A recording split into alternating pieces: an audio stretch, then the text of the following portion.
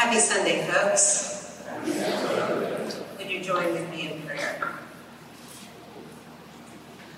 Lord, may the words of my mouth and the meditations in all our hearts be acceptable to you, our strength, our song, and our salvation. Amen. It's a cardinal rule of preaching that you should never show people how the sausage is made. That is, you should never talk about preaching in the sermon itself, which I have now just done. So, since I've already broken that rule, I'm going to jump in with both feet. And I'd like to walk you through my process of study and discovery for today's sermon. It started soon after the last time I was in this pulpit a few weeks ago. And in conversation with a variety of folks the week following, I realized that I had made some assumptions about the scriptures that were not borne out upon closer inspection, and that in fact had significantly narrowed both my reading of the scripture and the ways I offered it to you in interpretation. I'm sorry about that. Of course, all interpretation is limited to a degree, but it is my great hope that in our ministry together as a church, we actually move intentionally toward becoming more open in our listening to God and God's word and to each other. And to do so, we, myself included, need to recognize how our unexamined assumptions about anyone or anything always limit our viewpoint, our capacity for honest dialogue, and our ability to be in full relationship with one another and ultimately with God. And so by way of apology, I determined to be more intentional about questioning my preconceived notions of the reading for today. Notions about the synagogue and the Sabbath, which form the setting of the scene, about the woman who is at the center of the healing, about Jesus' purpose there, about the synagogue leader and the crowd who are witnesses and participants, and about what it means for today. And so I set about looking more closely at what I thought I knew. After an initial reading of the scripture, this is what I thought I knew, and the way I recalled the story. That one Sabbath, Jesus was teaching in the synagogue, and a crippled woman came to him for healing. He laid his hands on her and freed her from her bent-over condition. And the synagogue leader got mad at Jesus and chastised him for breaking the law and healing on the Sabbath. And then Jesus told him the strict prohibitions of the Sabbath were not God's intention, and humiliated his opponents. And the rest of the crowd cheered as the synagogue leaders slunk away with their tails between their legs. That's a story about Jesus answering prayer, confronting the religious leaders with the hypocrisy of their traditions, and winning an argument. But a closer look reveals that that is not the story Luke gives us. And the differences are critical in opening us to the healing that God truly offers. And so to start this deeper look into the scriptures, I went back to my 8th grade English class, and I did a little sentence structure graph to map out who the characters were and what verbs went with them. I lined up the characters on one side of the paper and their actions on the other, and it was quite enlightening. Some observations emerged from this exercise. First, if there had been a camera on the action in the story, the first scene would have been focused solely on Jesus and the woman who is freed from what binds her. And then the camera shifts away from the woman and to the conversation between Jesus and the synagogue leader. And then the camera ends by panning back and taking in the whole crowd as it rejoices. The formerly bent-over woman disappears entirely from the scene as soon as she's able to stand again, praising God. She becomes just another member of the gathering, fully integrated into the body as a whole. Second thing I noticed is that the leader of the synagogue is described as being indignant with Jesus, but then he turns to the crowd to vent his anger, criticizing them for showing up on the Sabbath seeking to be cured. Instead of conversing directly with the person he disagrees with, he triangulates the conversation, pointing to the crowd as the ones at fault, even though nowhere in the reading does it say that either the woman or anyone else in the crowd had come in search of healing. Third, and I missed this at first, when Jesus responds to the synagogue leader, suddenly Luke moves from saying Jesus did this, that, or the other, to the Lord answered and said. Jesus' authoritative presence is revealed in the midst of this interaction.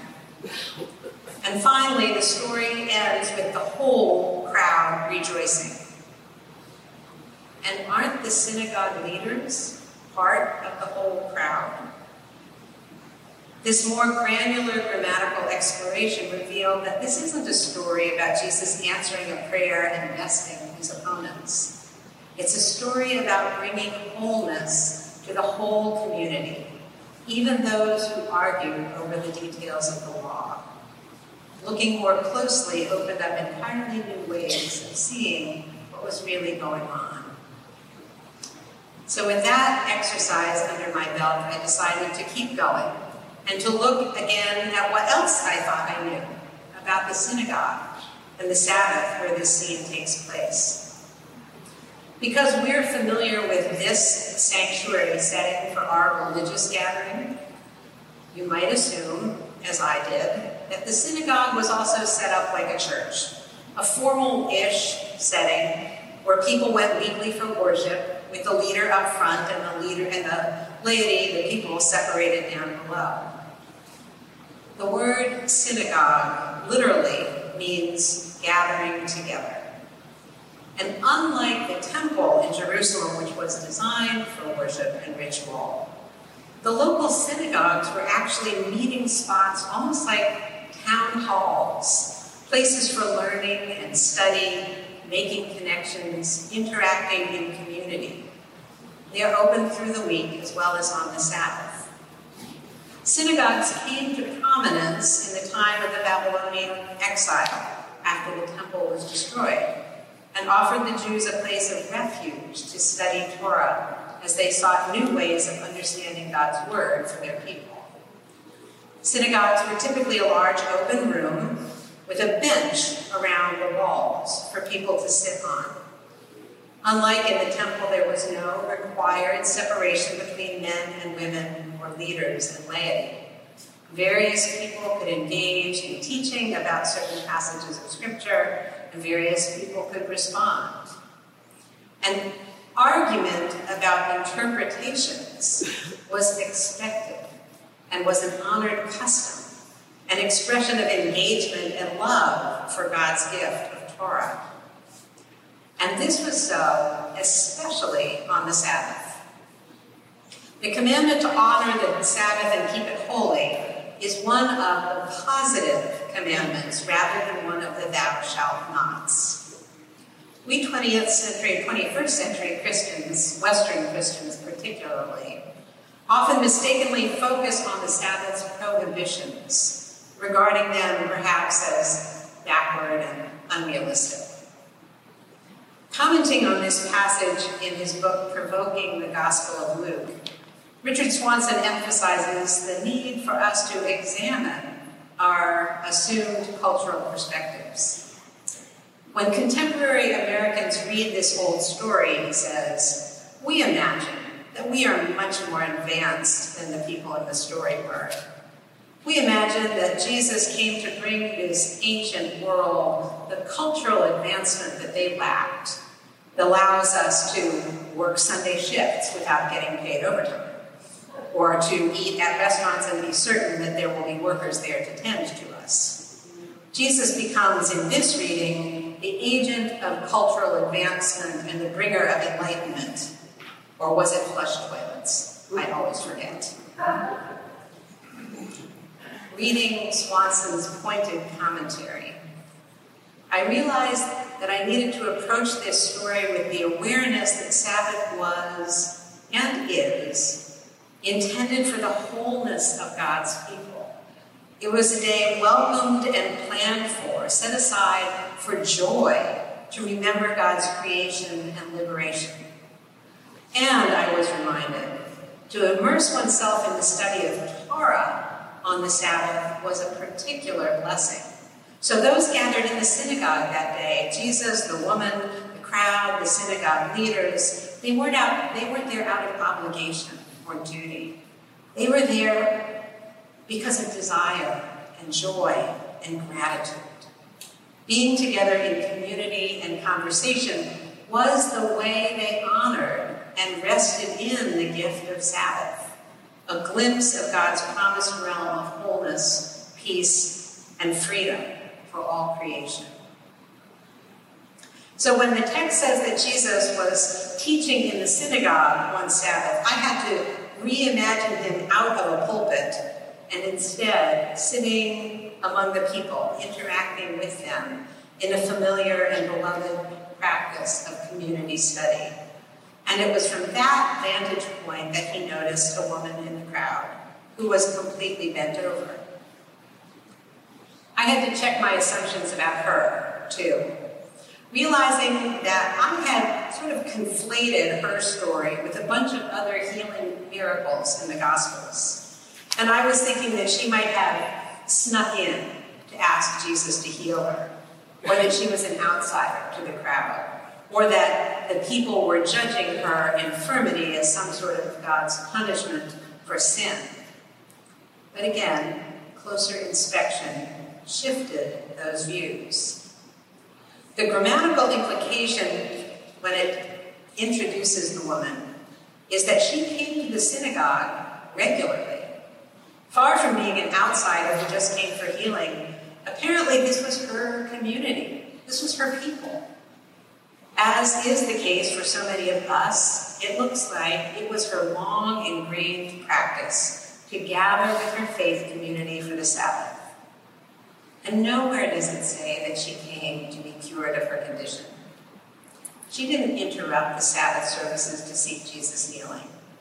Instead, Jesus saw her among the gathered folks and took the initiative to speak to her, calling her to him and declaring her loosed from the spirit that had bound and bent her over for so many years.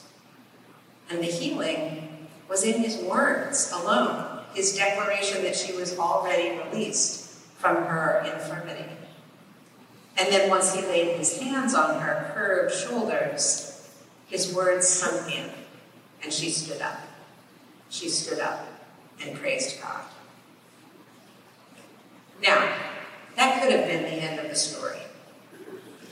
But as with so many of the stories in the gospel, Luke wants to show how Jesus' presence brings God's promised realm to the widest possible audience. From the shepherds on the hillsides and the angels in heaven at his birth, to the teachers in the temple when Jesus was 12, to stories that made the despised Samaritans into heroes. Luke repeatedly shows how Jesus breaks boundaries and challenges assumptions to widen his people's awareness of the circle of God's care. And so, when one of the synagogue leaders is incensed that Jesus had broken a Sabbath law by healing, Jesus, like any good Torah teacher, engages with him.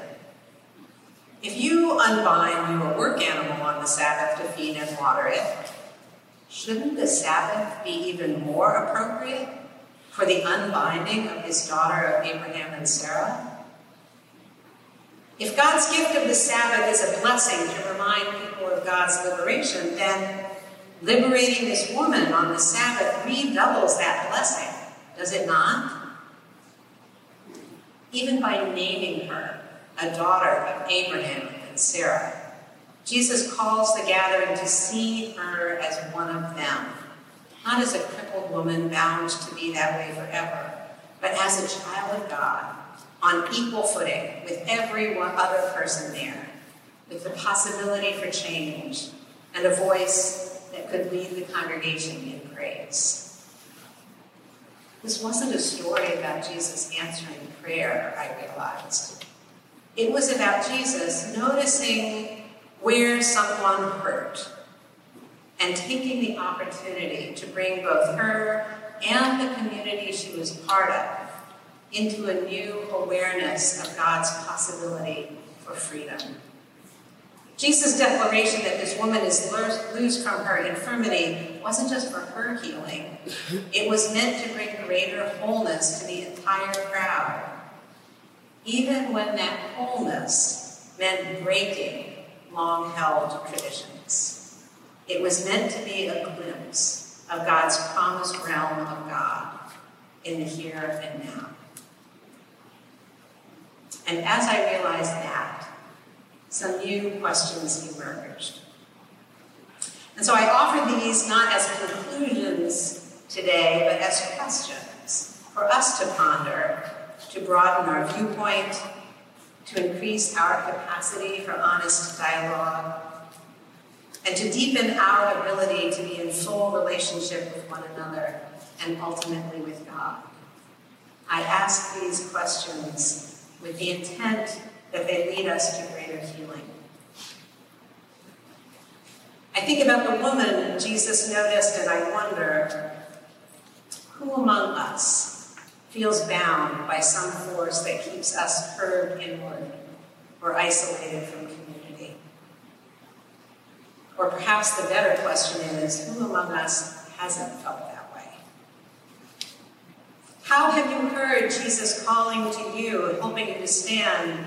Or are you still listening for that inviting voice? Who might be waiting for you to notice them and to speak a word that reminds them they are already whole and free? I think about the synagogue leaders defending their deeply held traditions, and I wonder, how can we engage with one another, faithfully disagreeing at times over our sense of God's call to us, without becoming defensive or pointing the finger at others? How can we seek dialogue that opens us to new understandings and possibilities, rather than pitting us against each other or causing some to disengage altogether? How can our conversations, even the hard ones, be a witness to God's promised realm in the here and now? I think about the synagogues of Jesus' day, an invention born of necessity during exile. And I wonder, what new, lasting, and inclusive expressions of our faith are already being birthed through the exile of this COVID pandemic? What assumptions do we need to examine about the way church is supposed to look? Is it possible that some of our long-held traditions might need to be broken open to show us new and better ways to connect with God and with each other? And I think about the gift of Sabbath, and I wonder, how can we ground our gatherings, not in duty or obligation, but in joy? The deep, deep joy that comes from knowing who and whose we are together, and from sharing that sense of belonging with ever wider circles of connection. As I was writing those words, I kept remembering the choir standing around the sanctuary and enveloping us in song on Pride Sunday. And I was thinking, that's what Jesus' healing voice sounds like, calling us to wholeness. Draw the circle wide. Draw it wider still. Let this be our song. No one stands alone. Standing side by side, draw the circle. Draw the circle wide. God, the still point of the circle, round you all creation turns. Nothing lost, but forever held in God's gracious arms. Let our hearts touch far horizons, so encompass great and small. Let our loving know no borders, faithful to God's call. Let the dreams we dream be larger than we've ever dreamed before. Let the dream of Christ be in us and open every door. Draw the circle. Draw the circle wide. Draw it wider still. Let this be our song. No one stands alone. Standing side by side. Draw the circle. Draw the circle wide. Amen. Amen.